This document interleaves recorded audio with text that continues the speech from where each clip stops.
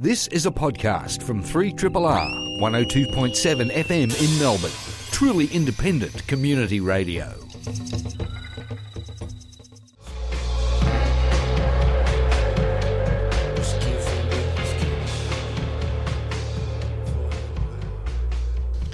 We just heard there from King Cruel, Dumb Surfer, the name of the track from the latest album, The Ooze, which came out in September 2017. And I have to say, I was not expecting that track. I pulled out a CD from Radiohead's A Moon-Shaped Pool to play, not realising that it was actually King Cruel, a CD I lost about 6 months ago, probably the last time I played them on this particular program. And then I went and put it in the wrong CD case. So luckily, the Radiohead CD that's supposed to be in there is there, but now I've rediscovered the King Cruel lost CD. I just hope that when I get home I can work out where I put the CD case that 6 months ago I was looking at going, but the CD's not there, what have I done? Maybe I threw it out, I hope not. I think it's sitting on top of one of the speakers at home. That's the case of the missing CD. Indeed, Bernard Callio, indeed. I demand you illustrate it and turn it into some kind of sequential visual narrative immediately. Working on it now. That sound you can hear is the sound of Bernard's brain and pencil working in tandem. Scritch, scritch, scritch. So here we are with our more or less monthly, probably less monthly? Approximately monthly. But time is an illusion. Lunchtime doubly so. So our comics segment, Drawn Out, named by a listener many years ago now, and whereby I turn up and have some things to say about comics events, comics publications, comics news, and increasingly it's very difficult to get to the international stuff because there's just so much happening in Australia and in Melbourne, which is bloody excellent. Not a bad thing at all. Not a bad thing at all. Although, I must say, Richard and I were speaking off air a moment ago about getting to various places in Australia to cover various, I'm about to say comics, but arts, events and festivals, and this is also the case with comics at the moment. So I just wanted to briefly mention that 2 weeks ago we had the Perth Comics Arts Festival. So I didn't make it over to that, but a few, what would we call them, Easterners made it over, and apparently it was a really great, the reports have been that it was a great comics festival. I saw a news story about it on one of those televisual devices that fits into your pocket. Indeed. One of those alternatives to the comic book way of getting your pictures and your words in your brain. Yes, it did get a bit of coverage, and that was Justin Randall, who's a comic book artist over there, who's doing this stuff called 3D drawing. So it's sort of a virtual. Well, that was one of the things that was featured in that little report. You know, he was demoing this way of drawing actually drawing a comic in 3D, like a hologram drawing. So that's pretty exciting stuff. And he's one of the. There's a bit of a cadre of comics teachers over in Perth at the moment, including Melbourne's own Bruce Mutard, who's over there doing his PhD, and he's one of the movers and shakers. Is he doing his PhD at Curtin? Or? I think it's Edith Cowan. Mm-hmm. Yeah, I think. They have many good universities. They also have many good comics publishers over there. Gestalt Comics being perhaps the standout one, who've become a really significant national publisher. Absolutely. Sorry, international publisher, I meant. Yeah, really, and yes, there's some reviews coming up. Not this week, month, year, but next time of some new Gestalt stuff, which I just think is very exciting. But so there's PCAF, Perth Comics Arts Festival. A week later, in Sydney, there was the 2018 Ledger Awards. Now, the Ledger Awards are named after Peter Ledger, who is an Australian comic book artist who went over to America and died too young. But they've been the annual comics awards, awards for excellence in the comic book field for the last 5 years. Yes, did you win one? A couple of years ago? Oh, I'm blushing. I did indeed. I thought so. I got a platinum ledger, which is like contributions to the art form. So for helping out and being a spruiker and out there. This year, The Platinum Ledger was won by wonderful Tim McEwen, who is a comic book artist up in Sydney, and most famous for a book called Greener Pastures, which was about a bull who one day just stands up on his back legs and acquires the power of speech, and it's a beautiful fish out of water sort of story. But he's awarded his platinum really for an enormous a palette of activities that he does as a teacher. He's been very involved in setting up the Supernova comic convention thing. So he's a real helper, supporter, creator of comic community, I suppose. So he was awarded that this year. But one of the great things about the Ledgers is that they are now... Oh, they do an anthology. Yes. So, and this book, the Ledgers Annual, is a very handsome volume, and it basically I think its use and power is that it captures up the sort of state of play.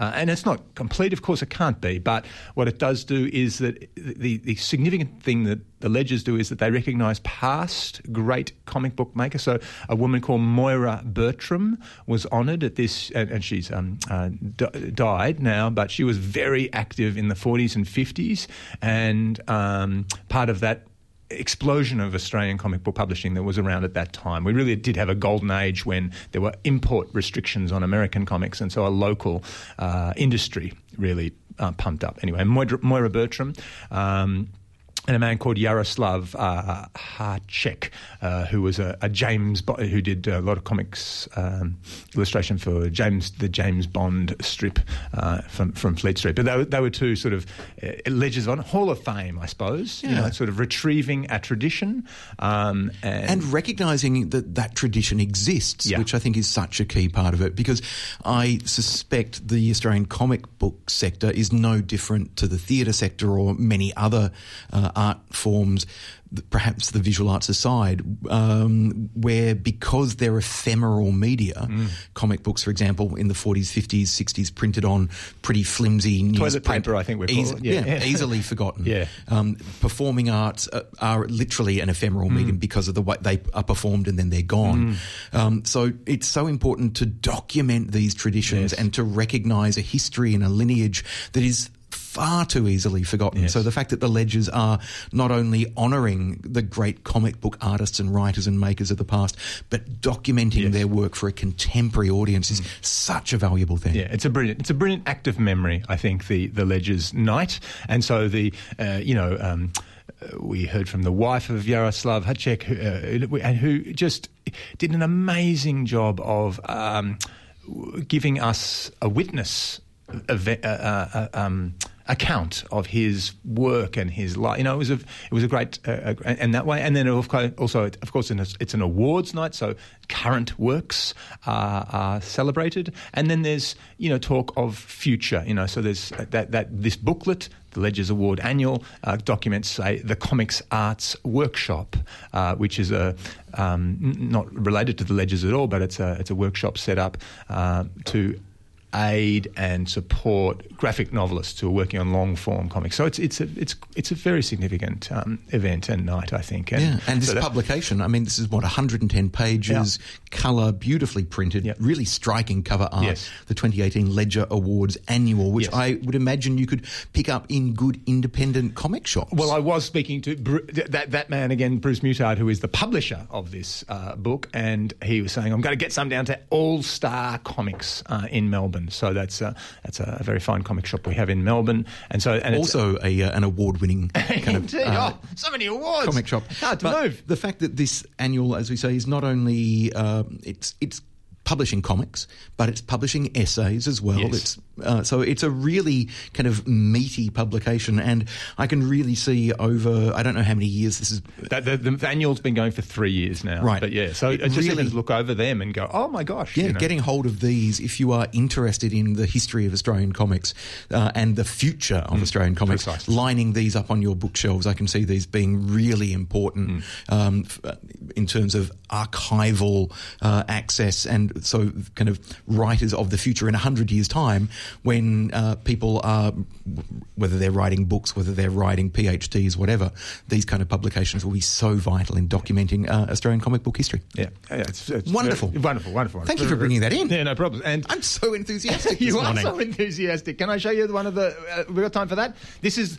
so I brought in one of the gold winners. So we had 2 gold winners this year. One at the Ledgers? At the Ledgers, thank you very much. One of them was Ellery May Harris's a story about a true crime that was committed down in Tasmania, and she has done the version, the comic book version called Reported Missing of that. So that's online at The Nib. So it's Ellery May Harris's Reported Missing. So as well, so that's one of the Gold Ledger Award winners, and it's a documentary comic, verbatim comic, and it's about a real crime that was committed and the impact of that on the family and the community. And so that's an online comic. That's an online other comic. Gold Ledger I am now holding in my hot little hands. Craig Phillips, Giants, Trolls, Witches, Beasts, 10 Tales from the Deep Dark Woods. Yeah. Which... anybody who is a fan of myth-making, storytelling, your Neil Gaiman-esque imaginative worlds, it looks like this is the kind of comic for you. Very, very much. And I had to tear this book out of my son Zebedee's hands on the way out the door this morning. So he's, 13? And these are retellings of classic stories of myth and legend. Thor is in there, Momotaro from Japan. Just looking at the contents page, we've got familiar stories from from Sweden, for example, but the story of Finn McCool from Northern Ireland. But there's also fairy tales in here from Poland, from Germany, from America, the King of the Polar Bears, which I imagine is perhaps an Inuit legend. Yeah. Off the top of my head, but gorgeous, full colour, colourful, imaginative story. I just flipped to one of those beautiful pages in a comic book where you've got series of panels on one side presenting events, and then the big dramatic reveal on the next page, the full page comic spread of, I imagine it's Thor and fighting the giants. That's a magnificent page. So, the Craig Phillips' artwork is really a joy to behold. It's as Richard's saying, it's in full colour, and it's a very, very very accomplished, very beautiful, almost deco sort of style that he's got of doing the drawings, but not that stylized, but great cartooning. And what you've got here, I think, is really great introductions or adumbrations of these classic stories of myth and legend. Yeah, and kudos again to Allen and Unwin, local publisher, who are doing so much to support the local comic industry. Totally. So that this is a great addition to their line of comic books for kids. Really. So this will be easily accessible in bookshops all over the country because it is from a major publisher. Yeah. It's paperback. Kind of about 100, almost 185 pages or thereabout, full colour. And so if you've got a kid in the family who loves myth and legend, this, I suspect, will be fascinating for them. My one critique of it, looking through it, is that, maybe I should take that back. I was going to say it looks like the protagonists of a lot of the stories are boys, but there's a fair chunk of them, but there do seem to be several where kind of a boy and a girl are the protagonists. Or two girls, Rose White and Snow Red, the other way around. And in the Baba Yaga story, it's a young girl who's the protagonist. So cool. So my first impression's not entirely correct. Excellent. I like to be proved wrong, especially in that case. Yes, Bernard, thank you so much. So good to see you. See you soon. So good to, as always, have an enthusiastic conversation about comic books.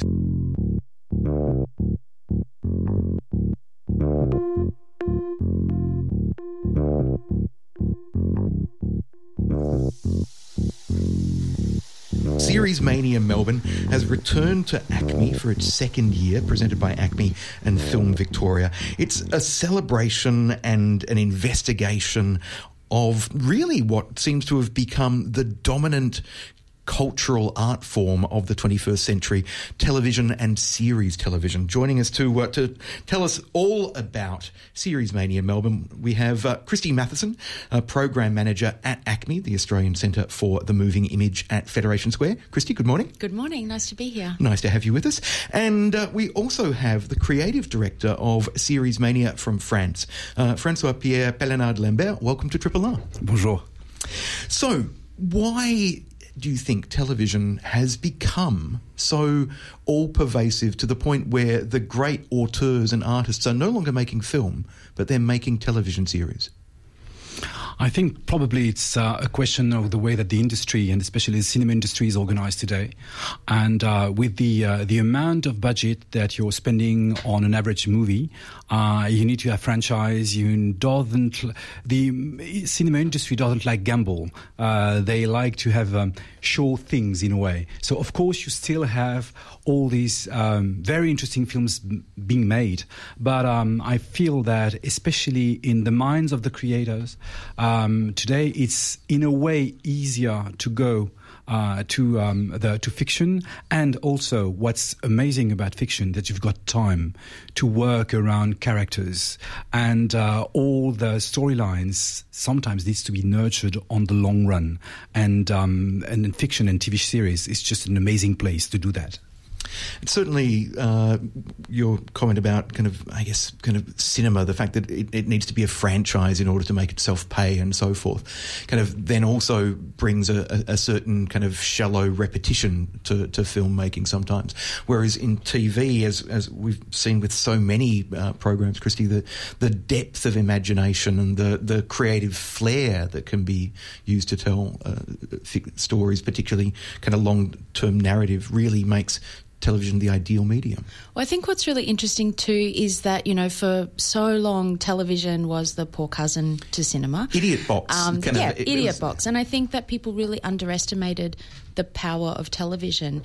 And I think what's really interesting in the landscape at the moment is that, with the industrial backdrop of cinema and TV changing so much, this wall between cinema and television has become very porous. So I love the idea that you have directors that are working across both mediums, and that maybe we're not so snobbish about television anymore, and maybe we're allowing audiences that greater autonomy to not have to make a choice. You can love film and you can love television, and it's not an either-or anymore, which I think is kind of a very liberating place for audiences to sit as well. And I imagine for some filmmakers and some film festivals, from what I know, quite a frightening place as well, because they're suddenly saying, but you can't show television programs at the Cannes Film Festival. They shouldn't be in competition because they're not film. Yeah, and I think that for an audience member, this doesn't make any difference anymore. And I mean, what is wonderful about this porous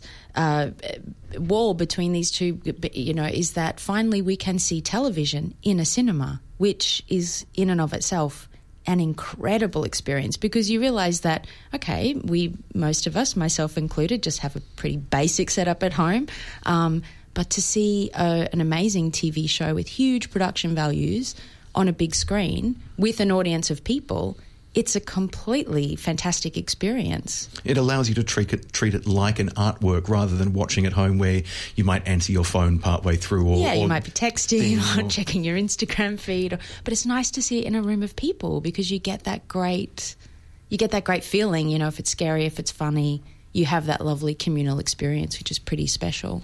Now, to step back for a moment to Series Mania Melbourne, as I said, this is the second year it's been presented in Australia by ACMI and Film Victoria. Why is it important as an event for ACMI to host Series Mania Melbourne? And for people who don't know of its kind of its parent, shall we say, Series Mania itself, why is it such a significant event?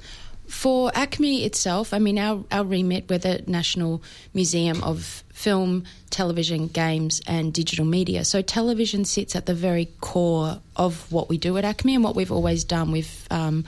But when we thought about how do we really celebrate television in a consolidated way, we looked at Series Mania and saw the incredible work they were doing, and we thought, wouldn't it be great if we could partner with somebody to bring this amazing festival rather than, why reinvent the wheel? But also, it's great to have a partnership in that. So, Francois Pierre, maybe you can tell us some more about Series it's an interesting background because for the last 10 years, because next year it's going to be the 10th anniversary of the festival in France, I brought a lot of Australian shows in Series Mania, shows like Seven Taps of Big Witty, Red for Now, The Slap, and one of the main points was to bring all the artistic teams alongside, meaning that the producers, the directors, the actors were coming and doing Q&A at the end.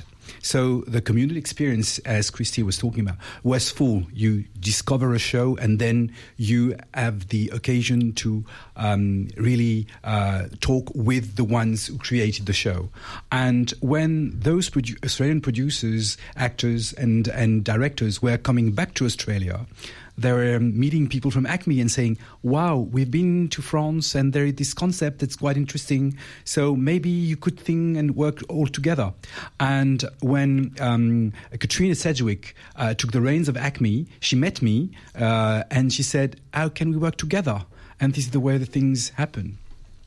And the outcome is then something that is accessible for the general public, with many sessions being free, but is also has an industry focus as well. So it benefits both viewers and makers of television, and indeed people making online content as well. Yeah, so I think what's really wonderful is the partnership between ACMI and Film Victoria, because, obviously for Film Victoria, they are, nurturing the very established makers and the makers of tomorrow. And so for us to be able to have this industry day, which will happen tomorrow, is it's really exciting. It's a way for practitioners to come together and also to talk about the state of the industry at the moment, and to meet with their colleagues and meet people from overseas as well. So it's there's some wonderful guests coming along to have discussions with our local industry. The reasons why we set up these industry days is that, of course, internationally there are markets, and in markets you've got to sell.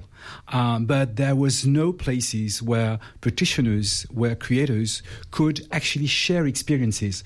Everyone is running after something, but just meeting together and facing the same problems, whether you're in Russian television, whether you're in England or in Spain, and just sharing views and ideas.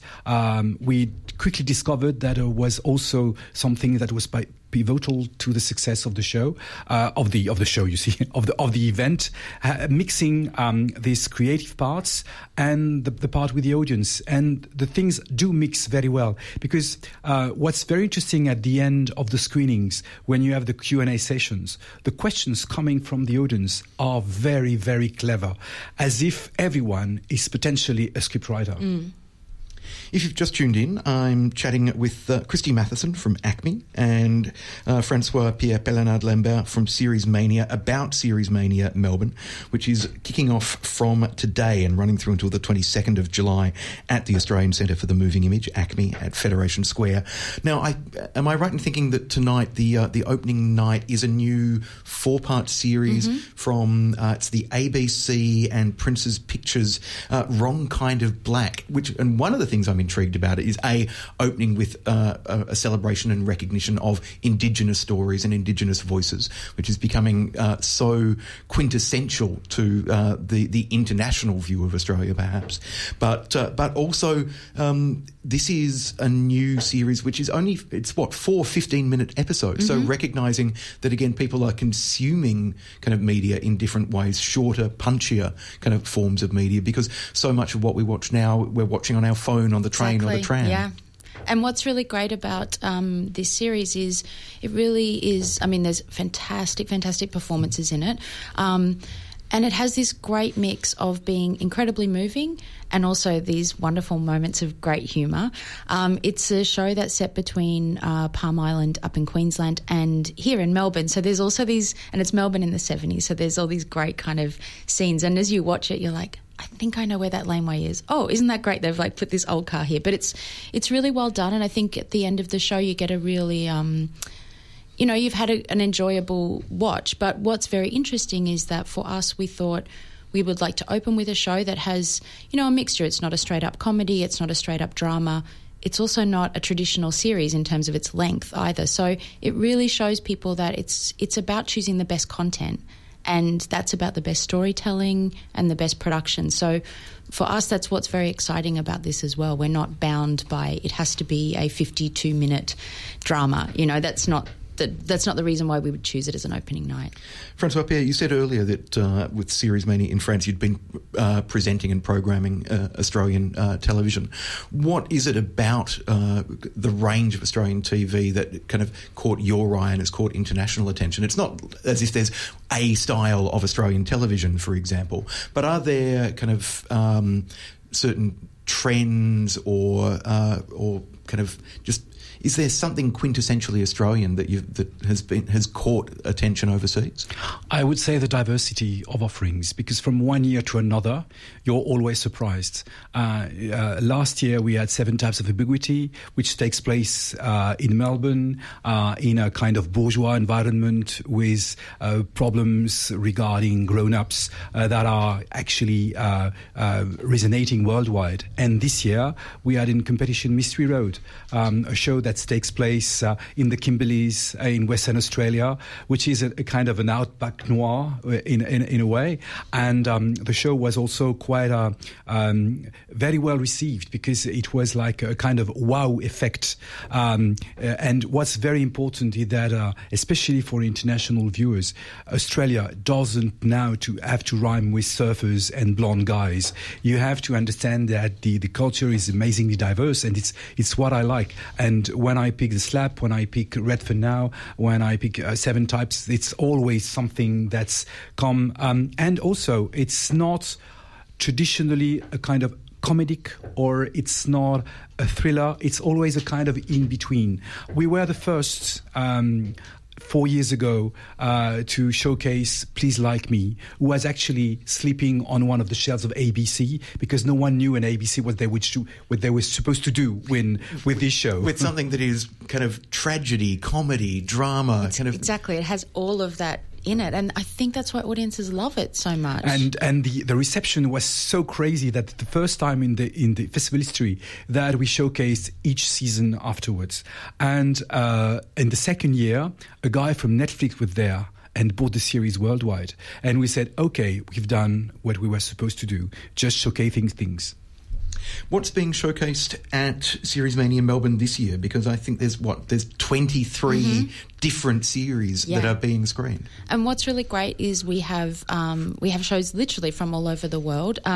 Some of the things that I'm very excited about is we have a new show called Deep State, which is actually a British sort of espionage thriller. But our very own Rob Connolly has directed the first 4 episodes of that, and he'll be in conversation after that. So that's really exciting to see the work of an Australian, but who's working on the international stage there. We've got American Woman, which is a new series that stars Alicia Silverstone.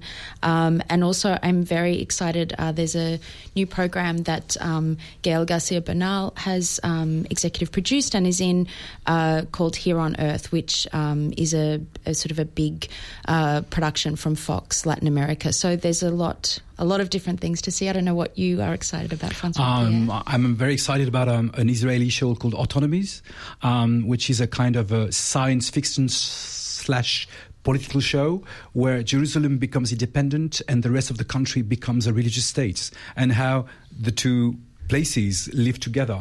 And there is another one that's really surprised us last year and received the main actress received an award at Series Mania this year. It's called An Ordinary Woman, and it's come from Russia. And you don't happen to see a lot of Russian series. There's a lot of Russian programs and lots of Russian fiction produced, most of the times based on American concept or formats, but this one is a totally original one. And it's an amazing performance from this actress. And you discover a Russia, especially in time of Putin's and the kind of things that you don't expect to discover. You don't expect anything that you see in this show. It is quite she is a female character that we have not seen before. And I would also say that the other show we have is Dead Lucky, which is the new SBS program starring Rachel Griffiths. And she also plays the kind of woman that we do not normally see on screen. So it's quite interesting. But everything with Rachel Griffiths is great. So. Now, casting my eye down the list of countries whose work is represented. So Israel, Australia, obviously the USA, Russia, as we've mentioned, the UK, Belgium, Israel, Spain. Not a lot from Southeast Asia or the Asia Pacific. Is work not being made? Has it taken longer for the idea of contemporary series-based television to infiltrate some of these countries? It's a very interesting question because we have this problem every year. Most of the times, series from Korea or Japan, they don't want to travel. When we pick them, when we try to reach the producers, they say, "Oh no, we don't want to be seen on the world stage," even if they are very interesting shows. And these shows do travel on special websites and so on, but they don't want to be in a festival. For them, it's not yet the place. That's why one of the main goal for Series Mania is to open a new Series Mania either in Japan or in South Korea. We're working on it for the next upcoming 2 years, just to be able to showcase the things. There's a lot of things there, but they don't want to come. I think it speaks to the huge domestic audiences. I mean, this is something that, even for Japanese cinema, it's classic Japanese cinema, we know, but there is so much being made in that country, but they have a huge domestic audience. So is the international stage important for some things here and there, but the depth of programs that come out of that country is enormous and always of very high quality.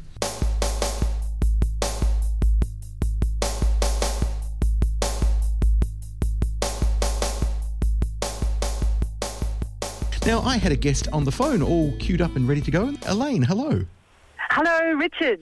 You are a writer and director of a play, Point of No Return, which is currently doing a bit of a Victorian tour. You've already done your performance in Bendigo at the Capitol Theatre, and now going on to Drysdale, Werribee, then performing at the Melba Spiegel tent in Johnston Street, Collingwood, and then heading down to Frankston. So this is, though, I'm really intrigued about the subject matter of the play. It's based on the true story of Australia's first prison for boys and the first time that boys were separated from the men during the convict era down in Hobart. Tell us a little bit more about Point of No Return. Right, yes. So the setting is 1834 when Point Poor is the name of the boys' prison, was first built opposite Port Arthur in Tasmania.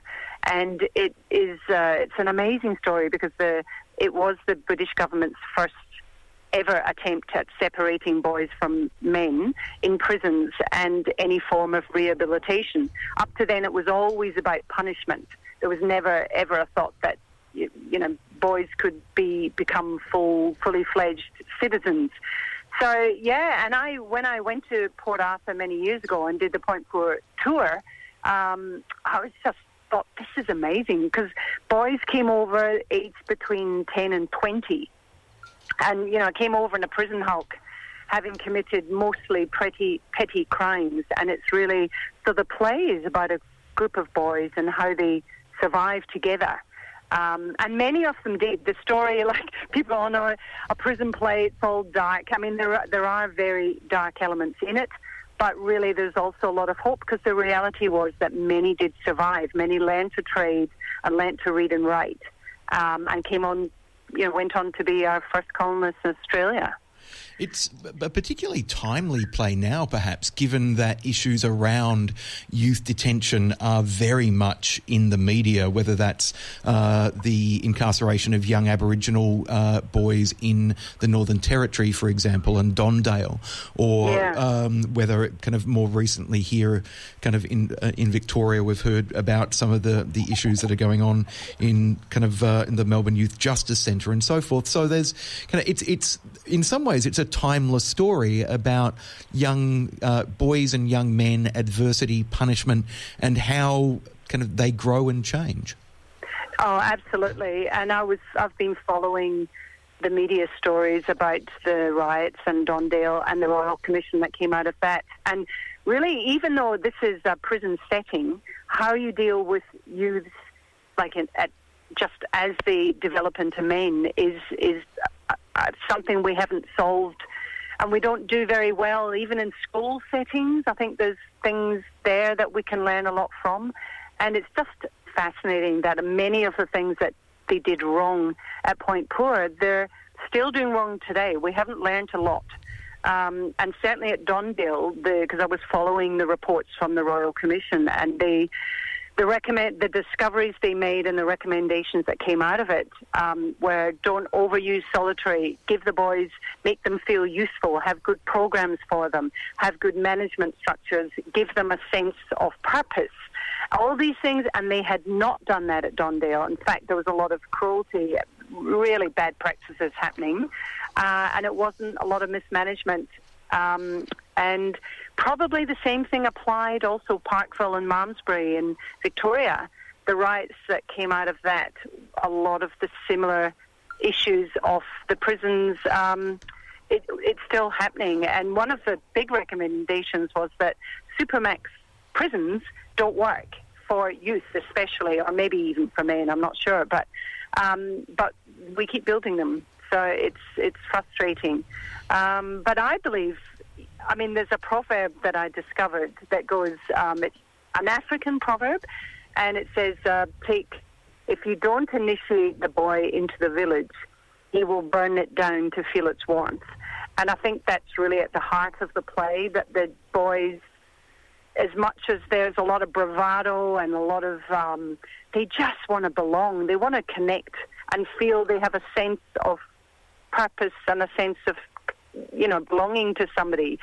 And if it's not the family, they'll find a gang. They'll find a way of purpose, even if it means destroying something. Elaine, it really fascinates me that, the resonances of this play, and it kind of depresses me that over 100 and more years later, we still haven't learnt some of the lessons that were clearly an issue during the Australian convict era. In terms of kind of the creation of the play, were you trying to develop a sense of hope that change is possible? Yeah, I think the play, even though it's a historical setting, and I did a lot of research for it, it really is a story about boys becoming men and how they survive together. So the idea is that we've got really rich, real characters that are flawed but totally human. So I want the audience to connect with them, and either if it's their son or that somebody or yourself, that you know how they behave, and it's trying to understand what a lot of the anger can come from and why they react in certain ways. It doesn't give all the answers, because nobody knows all the answers, but at least it just, I think, shows more clearly that even though they're at times brutal and they take risks, there's a reason for that. There's always something behind that. And a lot of what you discover about the boys in Point of No Return gives some explanation, I guess, or some understanding of why they got to that point. And they're no different from, youth today. No different at all. They would behave exactly the same way. But they're lacking a father figure, and they're lacking a family network. So they find that amongst themselves, and that's the thing that keeps them together and gives them a sense of hope, is that regardless of what happens, it's the support of each other, and also the character Hawkins, who's the guard, who actually helps them. And he's kind of ends up being the father figure, even though he's got all his issues. So they'll latch on to anything that's a positive influence in their lives, and that's what they need, regardless of what situation they're in. That hasn't changed. I'm talking with writer-director Elaine Beek about the play Point of No Return, which is touring Victoria. It's being performed at the Potato Shed in Drysdale on the 20th and 21st of July, at Wyndham Cultural Centre in Werribee on the 27th and 28th of July, at the Melba Spiegel Tent in Johnson Street, Collingwood from the 1st to the 11th of August, and then its tour finishes up at Frankston Performing Arts Centre on the 17th of August. I suspect the performances in Werribee will be particularly well attended because, Elaine, you're based out in Werribee, and this play began, I believe, as a short piece for students at Werribee Primary School. Yes, it's come a long way since then. And again, that came about because I was helping out at my son's school, and I just returned not long from Port Arthur, and I was volunteering to just help the kids with in playwriting. And I had a group of boys, so I said, look, I'm starting working on this play, so I did a very simple version, but they just jumped on it and loved it. So then because I run the drama club at Werribee Secondary College, and 4 years ago, we had a cohort of boys who were really talented and wanted to do a drama, because they did mostly comedy, I guess, and they wanted to do something they could get their teeth into. So because they were older, I then developed the play for them, and then we got the more research that I did and the better response I got from audiences. I just knew this had to just go as far as I could take it. So it just spurred me on. I just kept building on it till we have a full-length play. And now, we have an amazing cast now. Wonderful actors. They're youths themselves, so they love they're basically almost playing their age, maybe a few years older, but something they relate to very closely. So yeah, it's been fantastic.